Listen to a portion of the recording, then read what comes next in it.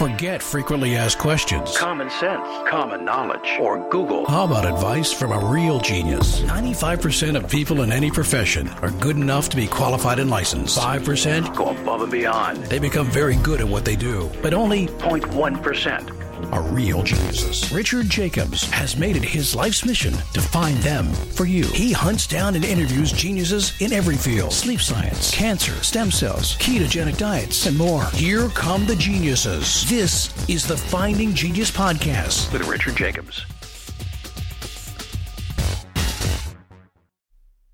Hello, this is Richard Jacobs with the Finding Genius Podcast, now part of the Finding Genius Foundation.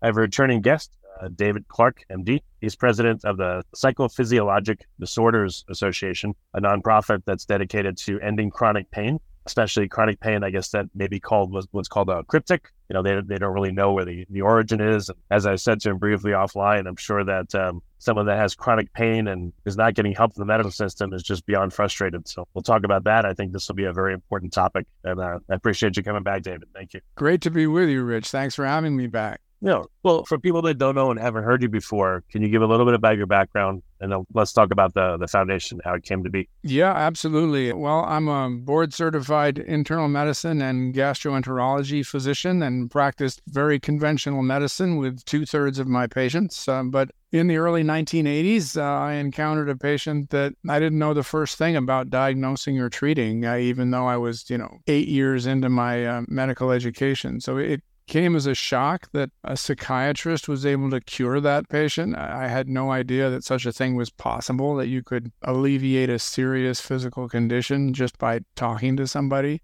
And these are patients that don't have any obvious organ disease or structural abnormality or injury to cause their condition. You do the diagnostic tests that we're all trained to do as physicians, and you don't find any explanation for why they're having chronic pain or illness. And it turns out that in those patients, the symptoms are very real, but they're generated by the brain, much as phantom limb pain is generated by the brain. Somebody gets pain in the place where they have an amputation. There's no limb there anymore, but it still feels like it hurts there. And that's generated by the brain as well. So these patients are a great source of mystery and frustration for the healthcare system. Most physicians are not formally trained in how to diagnose or treat them. But it turns out if you know what to look for, you can have outcomes every bit as successful as you can with anybody else.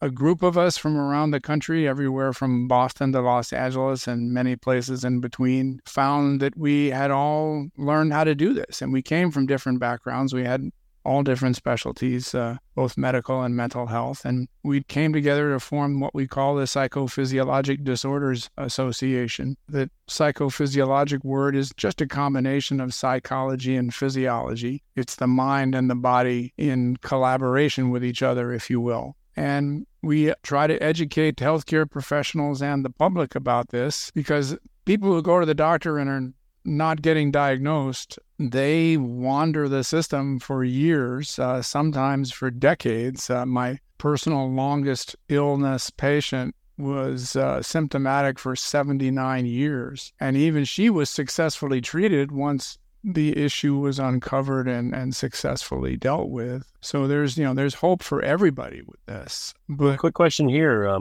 Do people present this way from, were they healthy one day and then all of a sudden they have this problem? Or does this only seem to come after they've had certain other problems that somehow trigger it? A lot of the time it just comes out of the blue. My very first patient was doing fine. She wasn't under any particular stress that she was aware of. She was happily married. She had 2 kids. She was working half-time in a bank, which was a job that she enjoyed. And all of a sudden, in her case, she started having 1 bowel movement per month. And even taking 4 different laxatives at double the usual doses didn't make any difference. And she went to the university hospital in her local community, and they found absolutely nothing wrong with her. They sent her to us at UCLA, where we did specialized testing on the electromechanical properties of the bowel. And my department chair and I were absolutely convinced that this test was going to be abnormal because there was no other explanation that was possible as far as we were concerned. But we were wrong. That test was normal. And I was doing her exit interview and stumbled on the fact that she'd been sexually abused as a girl. Unfortunately, not just once or twice, but hundreds of times. I had no idea if that could be connected to somebody being physically ill 25 years later, but it turned out there was a very strong connection. The psychiatrist that I consulted was very well aware of this and cured the patient in less than 3 months of weekly counseling sessions. So yeah, this can come completely out of the blue for people, or it can come on gradually. The symptoms can, in some cases, move from place to place. Other times, the symptoms are quite variable in how severe they are. Other people, there's more than one symptom. My personal record patient had 27 different symptoms that he personally was suffering from. He came to me with a printout from the internet, and he circled all these things that he personally had. Even that patient, all of them went away with the correct diagnosis and treatment in about 30 days. So if we uncover the stress, and it's always a stress that's producing changes in the circuits of the brain that then in turn produce the symptoms in the body. And if you trace it back to the causative stress, like the sexual abuse in the first patient that I mentioned, you can help people cope with that. And when you do, they start to get better. Now, sometimes it takes, months of counseling or even years of counseling to get the outcome that we want for patients. But even those patients, they know they're on the right track. They can see that they're making progress, and it's a tremendous source of hope for them. Yeah, that's very interesting. Are these always psychological problems that cause these physical disturbances, or sometimes there's an underlying physiological cause? You can have both at the same time. It is possible to have a biomedical problem that is made substantially worse by a psychosocial stress of one sort or another. But the majority of my patients, there was a stress involved. And this doesn't mean that my patients are neurotic or that they were weak in some way or they couldn't handle their stress. I would say my patients were, on the average, psychologically stronger than the average person. They were just coping with very high levels of stress. I make the analogy sometimes that they are a bit like Olympic weightlifters who've been asked to carry 50 pounds more than the world record for their weight class. So, any weightlifter, no matter how good you are, if you're asked to carry that much of a load, your body's going to break down. You're going to feel weak. You're going to feel like you can't handle what's going on. And my patients are very much like that. And when we show them how to put the stress down, then they realize how strong they were all along. And their physical symptoms, of course, get much better. So what does it look like now? Are there established protocols that you can readily or consistently diagnose that this is this kind of psychophysiological problem? Yes. How far have you been able to advance? Yeah, very much so. One good idea for your listeners is that on the nonprofit website, which is endchronicpain.org, we have a self-assessment quiz. It's only 12 items. It takes less than 3 minutes to fill it out. And it's set up in a way that the more questions to which you answer yes, the more likely it is that your condition, whatever it is linked to a psychophysiologic process or a mind-body process. But the process that I use in my office has a series of steps to it. The first is just to get the very first is to make sure that there's no organ disease or structural damage. And assuming we've ruled that out, then we're looking for sources of stress in the patient's life. It could be anything bad that's going on in your life at the moment, especially if there's a chronological link between when and where the stresses are happening and when and where your symptoms are flaring up. The next major area I look at is adverse childhood experiences, or ACEs they're called, which is pretty much anything that happened to you that you wouldn't want to have happen to a child of your own. And the more severe that was, the more long-lasting it was, the more likely it's having a long-term impact. And no, we can't go back and change what you experienced as a kid, but we absolutely can help you with a long-term impact. And there are, 3 major areas of long-term impact that perhaps we can get into later. But in my initial evaluation, the last things I'm looking for are mental health conditions. Depression, anxiety, and post-traumatic stress are the main ones. And they they are very frequently misdiagnosed or missed altogether in a primary care medical office because they can manifest themselves physically in people. You can have the condition of depression, but you might not feel particularly depressed, even though you've got many of the characteristics that qualify you as having that diagnosis. And it can be that the main manifestation is something in your body, whether it's a migraine or fibromyalgia or irritable bowel or trouble, pain in your chest, difficulty breathing. Low back pain is a very, very common one. Pain in the pelvis, bladder spasms, numbness and tingling in the extremities. Huge long list of symptoms from head to toe. Before we continue, I've been personally funding the Finding Genius podcast for 4.5 years now, which has led to 2,700 plus interviews of clinicians, researchers, scientists, CEOs, and other amazing people who are working to advance science and improve our lives and our world. Even though this podcast gets 100,000 plus downloads a month, we need your help to reach hundreds of thousands more worldwide. Please visit findinggeniuspodcast.com and click on Support Us. We have 3 levels of membership from $10 to $49 a month, including perks such as the ability to see ahead in our interview calendar and ask questions of upcoming guests, transcripts of podcasts you're interested in, the ability to request specific topics or guests, and more.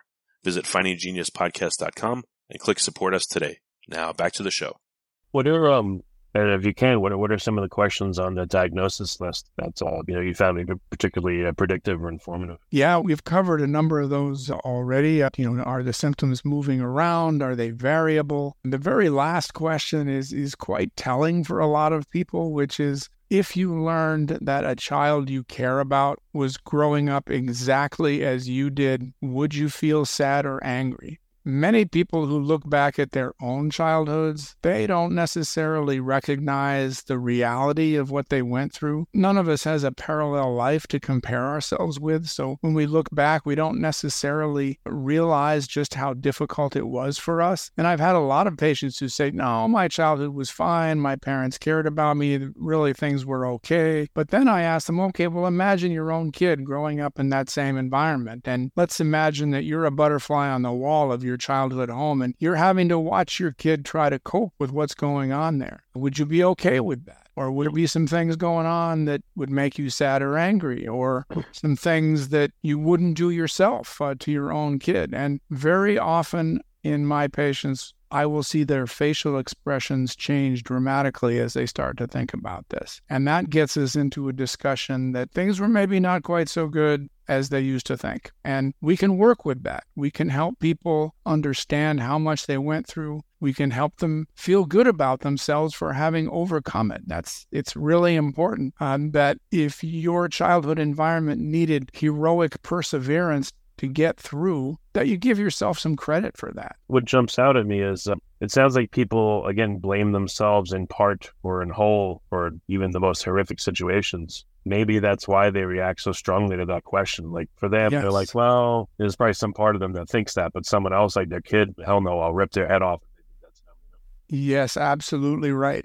So many kids, they don't have that many options for how to cope with what's going on. And so very often what they do is they try to be the best little kids they can be. They try to fix the situation, whatever it is. A classic example is, let's say you have a parent who's an alcoholic. One of my patients at the age of 8 was trying to hide her dad's liquor bottle so he wouldn't drink so much. It's not appropriate for an 8-year-old to be their dad's alcohol counselor. Yep. And you're going to fail at that as an 8-year-old. And when you fail as an 8-year-old, you feel like a second-rate or worthless human being, and that becomes absorbed into assumptions about who you are as a person that can stay with you for decades. And it's part of the treatment to help people realize, how that false assumption got in there, who taught you to believe this about yourself, and how did they teach you this false belief? And when people see that, they can begin to flip the script. They can start to think, you know what?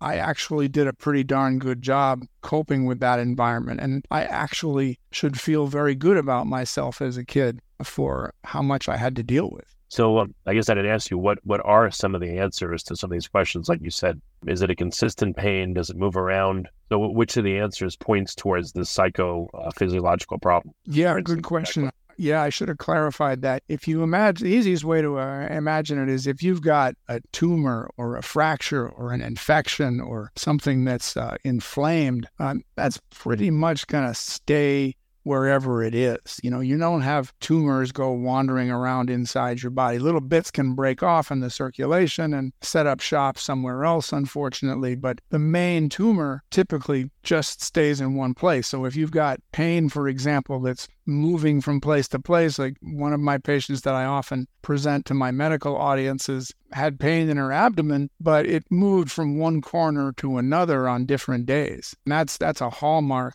of a brain-generated, stress-related condition. Also, the variability of the symptom, or having the symptom not be consistently triggered by the same action. So, for example, if you get pain in your back when you're sitting in your chair at the office all day, but when you're sitting at home for the same length of time and you don't get the pain, your back doesn't know if you're at the office or at home. Only your brain knows that. Another example was a 16-year-old girl who had severe diarrhea to the point where on her bad days, she was putting herself on a water-only diet and taking up to a dozen Imodium tablets by 1 o'clock in the afternoon. You're normally not supposed to take more than 8 in 24 hours. And even with doing those things, she was still having diarrhea. And this was the part of the story that none of her other doctors had uncovered, which was that her bad days were on Tuesdays and Thursdays. On the weekends, she was fine. She didn't need any medication. She could eat whatever she wanted, and her gastrointestinal tract was entirely normal. So, the large intestine does not know anything about the days of the week. It has no clue, if it's Tuesday or Thursday. It's dark in there. We have to bring our own light. Only your brain knows what day of the week it is. So naturally went looking for what stresses she was suffering on Tuesdays and Thursdays, and it was very, very obvious to her, which was that she played varsity soccer on those days, and she was very anxious about how she was going to perform in those games. Crazy. So what about traditional psychology? Why isn't that able to address this? Why does it require the fusion of these two elements, these two disparate practices? Yeah, it's fascinating. But it turns out that the kinds of psychosocial issues that make people physically ill are often distinct from other mental health issues that form the core of training of mental health professionals. I probably shared this story the last time I was on your podcast, but it's important in answering your question, because this was a patient who had been evaluated by a psychiatrist at a major university, and he completely, or she, I honestly don't know the gender of the psychiatrist, but he or she completely missed the diagnosis in this patient, which was a major stress in this woman's life that was giving her attacks of extreme dizziness and vomiting 6 to 10 times every year for the previous 15 years. Had put her in the hospital, this university hospital, whose name, you would know, 60 times in those 15 years with no diagnosis. And the psychiatrist missed it, even though it was absolutely dramatically stress-related from verbal and emotional abuse by the patient's mother. All of her attacks of illness were connected to interactions with the patient's mother that were always, abusive in one way or another. And as soon as the patient saw this connection, that, it was her mother that was triggering these things, as soon as we made it clear to her that that was what was going on, she had this revelatory light bulb moment. I can still remember her looking up at the ceiling and saying, "Oh my God, I can't believe this." And in her case, she was cured on the spot. She went home from the hospital the next day. She never had another attack just by becoming aware of this. But the psychiatrist missed it. He didn't know to look for childhood stress. He didn't know to look for triggers in the present day. So much of contemporary psychology, which largely consists of cognitive behavioral therapy, is aimed at helping people cope with things, whereas the kind of psychology that I practice, pain relief psychology, is aimed at relieving these physical symptoms. Completely different goal. I guess, I don't know, like when I've spoke to different people in different medical professions, they'll say, "Oh, well, that's not my area. Oh, that's not my area." And a lot of them seem to be very mentally siloed. Maybe that's why they don't tie these two together, and why it was necessary for you to deliberately have an organization that ties the two together. in order to get results. Yes, you're absolutely right about the silos. We have the medical silo and we have the mental health silo. It goes all the way back to a 17th century philosopher named Rene Descartes. And he said the mind and the body are different. And, it is true that in thinking about these cases, there is a different style of thinking. But anybody who is possessed of a neck has a connection between their brain and their body. And it's 40% of people who go to the doctor that have these brain to body symptoms. So in order to do a complete and thorough evaluation of the patients that are coming to see you, you've got to have at least a little bit of a comfort zone in both areas. That's where the best outcomes are achieved. Of the people that do realize, I've been under, sometimes a ton of stress, and it makes me want to retch. There I felt you like go.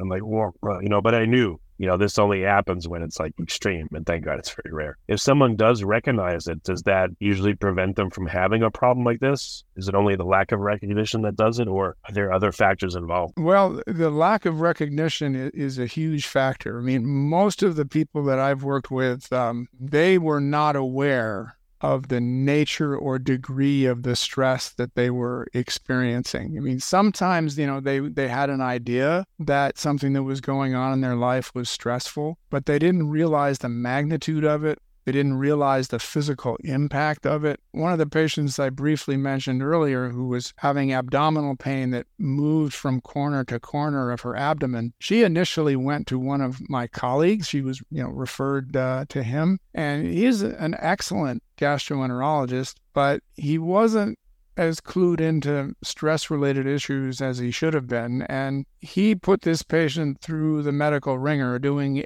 every diagnostic test he could think of, trying to find out why her belly hurt, and finding absolutely nothing. So he knew of my interest, of course, in mind and body causes of abdominal symptoms. So when he was done, he sent her over to see me, and he'd never asked her about stress in her life. And it turned out that she was suffering domestic violence, but she'd never thought to mention it to anybody. 2 or 3 times a week, her partner was physically abusing her, but she'd never thought to mention it to anybody. She only mentioned it to me because I deliberately asked about stress. And it turned out that the violence with the partner had been going on for a period of time exactly corresponding to the length of time she'd had the belly pain. And we got her out of that relationship. I got the social worker involved. She had a good job outside the home, so she could afford her own apartment. We got her out of that relationship into her own place, and less than 2 weeks later, she had no pain anymore. No, well, that's amazing. So I know it depends on the situation. Sometimes when the recognition comes, like you said, it's an immediate result. When it's not, why? Does it just take time for these emotions that maybe have been buried for so long to just reconcile in someone's brain and then it can go away? Like, what do you think's happening when it takes multiple therapy sessions or multiple times? Yeah, everybody's different, and everybody's different with respect to their resilience, with respect to their ability to recognize, especially the deeply repressed emotions, and to be able to work with those and recognize those, allow themselves to, kind of be consciously aware of them, put those emotions into words. One of the exercises that's been very helpful to my patients is to write a letter when they've been mistreated or abused by a parent, to write an unmailed letter, not to mail it to the person, but just to write a letter, "Dear Dad," for example, and put down all your thoughts and emotions about that person, both good and bad, so that you can, by expressing emotions in words, they don't need to be expressed via your body in the form of symptoms. But not everybody's ready for that right off the bat. One of my patients put me off for a year and a half. And even after the year and a half, she tells me, "Look, I'm getting tired of you pushing me to write this letter to my dad. So I'll make a deal with you. I will write 2 paragraphs to my dad, but you have to promise you're never going to ask me to do it again." And I knew she had a very troubled relationship with her father. And I also knew that 2 paragraphs wasn't going to be nearly enough verbal expression of emotion to alleviate her very significant symptoms. But she was just insistent. So I said, "Okay, If that's the best you can do, I'll respect that, and I'll make the deal with you. So off she went to write her 2 paragraphs, and she told me what happened when she came back for her follow-up visit, which was that after the 2nd paragraph, she wrote a 3rd paragraph. And then after that, she wrote a 4th paragraph.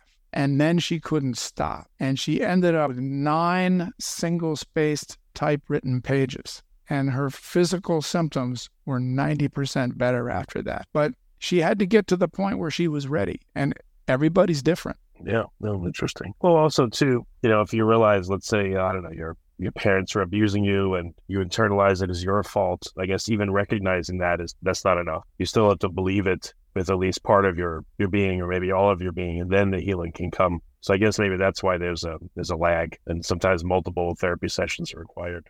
Yeah. What we're talking about is rewiring the brain.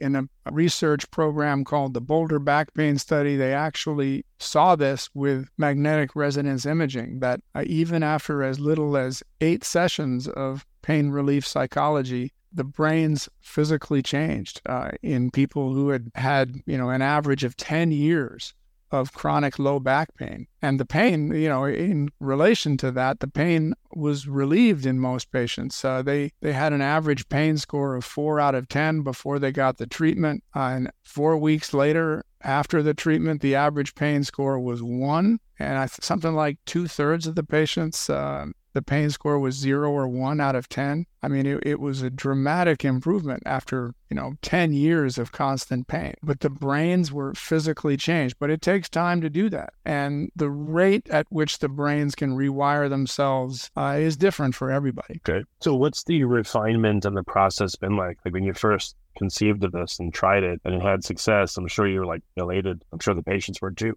Yeah. Yeah, it was improved over time. Well, Dr. Kaplan gave me the original framework for how to think about this. And I just assumed when I got to Portland, Oregon, to be in private practice, that there would be another Dr. Kaplan or 2 or 3 of them here in town that could take over these patients as soon as I identified the issue. But there weren't any. Mostly it was cognitive behavioral therapy, which isn't nearly good enough for these patients. And most of them came back and said, I tried it. It didn't work. Now what do we do? And so there was nobody else. So I started to help them myself, building on the framework, improving the framework. But it took me, I was climbing the learning curve for probably a good 4 or 5 years at a rate of 250 or 300 patients a year before I felt like, okay, I know what I'm doing. And it was mostly about refining the techniques a little at a time. That exercise about having people imagine a kid they care about and growing up in the same home that they did, that was a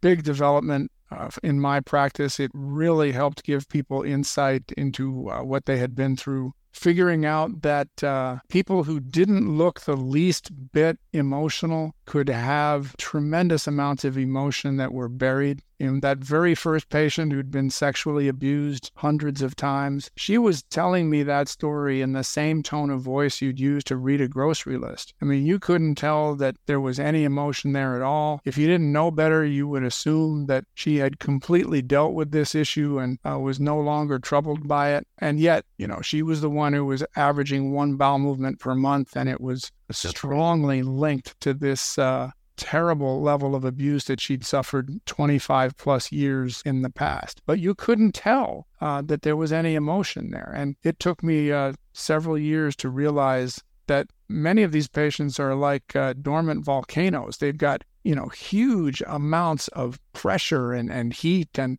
boiling magma inside of them. But on the outside, they could be working at the desk right next to you and you couldn't tell. Yeah, that's crazy. So again, what advancements do you feel like you've made? Like where are your efforts heading so they could be even more efficacious, or at least you can uncover more people that are having this problem? Like, have you tried to interface with practitioners in various fields and given them your questionnaire and say, hey, when you don't know what's going on, instead of just endlessly testing, here's another option for you to present to your patients? Yeah, absolutely. We want people to know that in addition to organs and structures as a cause of pain or illness, that the brain can be a cause of pain or illness. And that if we evaluate for sources of stress as the reason for why the brain is doing this, it gives us a wonderful pathway toward diagnosis and healing. The nonprofit at endchronicpain.org that's its whole mission, is to educate medical and mental health professionals and the public about this condition. And we have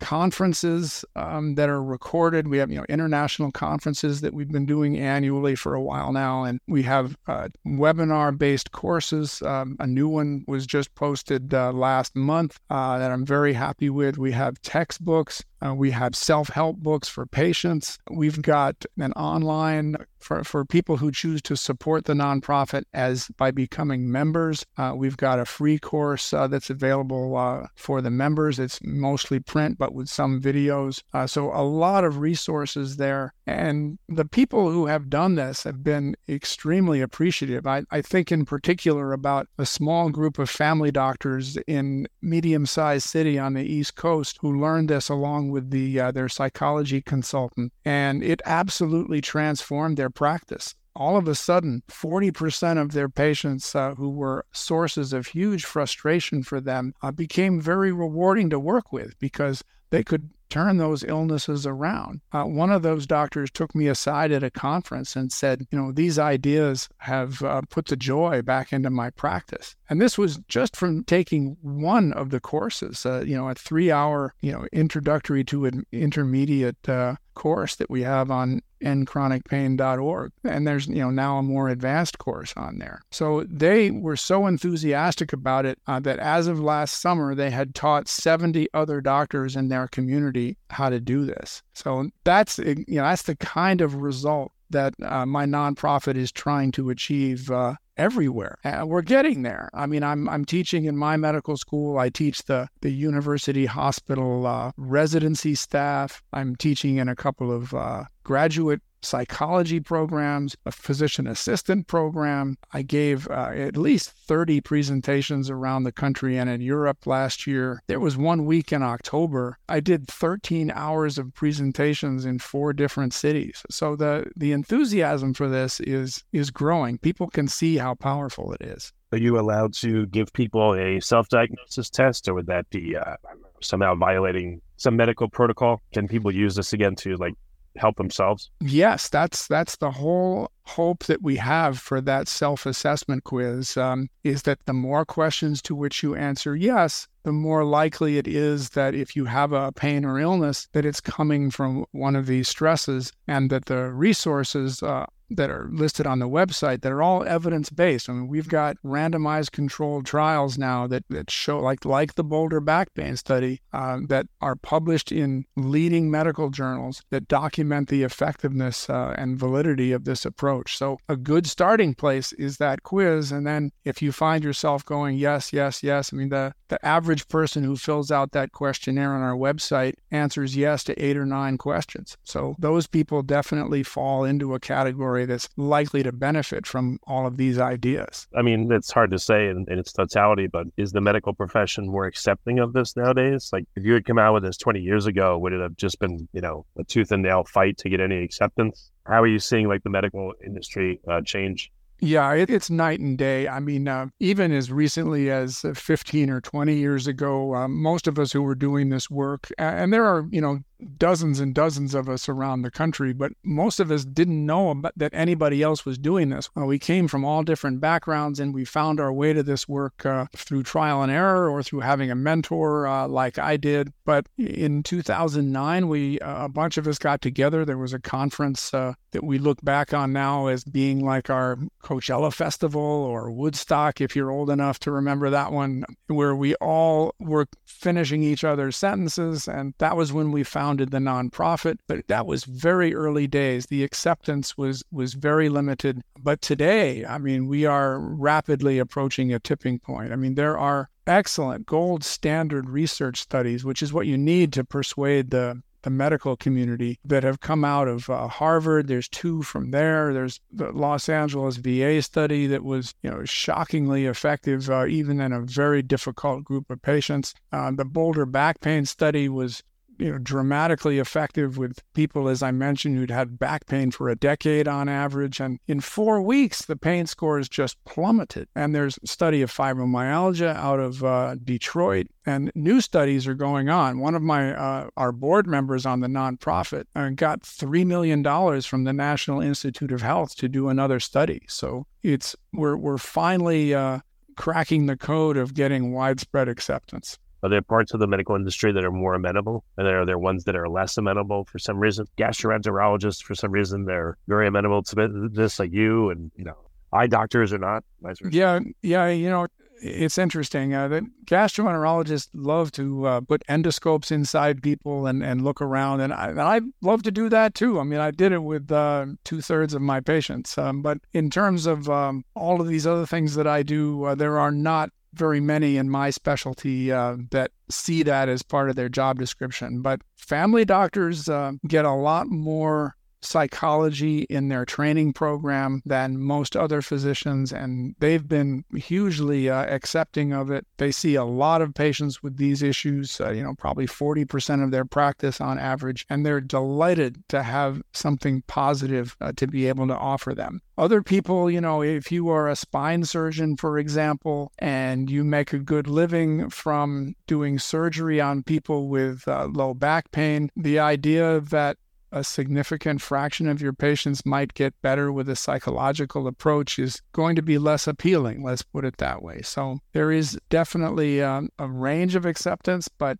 we're seeing it more and more and more get used. And I think as the early adopters buy into it, it's going to spread from there. What about for, psychology and maybe not psychiatry, but at least psychology? I don't know if they do. I mean, do they tend to ask hey, do you have any physical pains? Do you have stomach pains? Do you have trouble sleeping? Or do people just bring that up? Like you mentioned earlier, they tend to, I guess, either forget or don't want to bring up traumas like that because I guess it involves some degree of you were at fault. Do people, let's say in a psychology session, and I have no idea how you get the answer to this, but do they talk about their physical symptoms? Are they ever asked about them? Or do they forget about them just in the same way they'd forget about talking about these? Well, definitely the mental health professionals who are a part of what I would call the psychophysiologic community, it's a big part of their practice because understanding the stresses that have produced a patient's physical symptoms adds considerably to how well you understand your client. If you don't inquire about the patient's physical symptoms and look into the issues that have created those symptoms, you're missing a huge piece of that client's functioning. I would make an analogy to watching a movie with the sound off. You're not getting a whole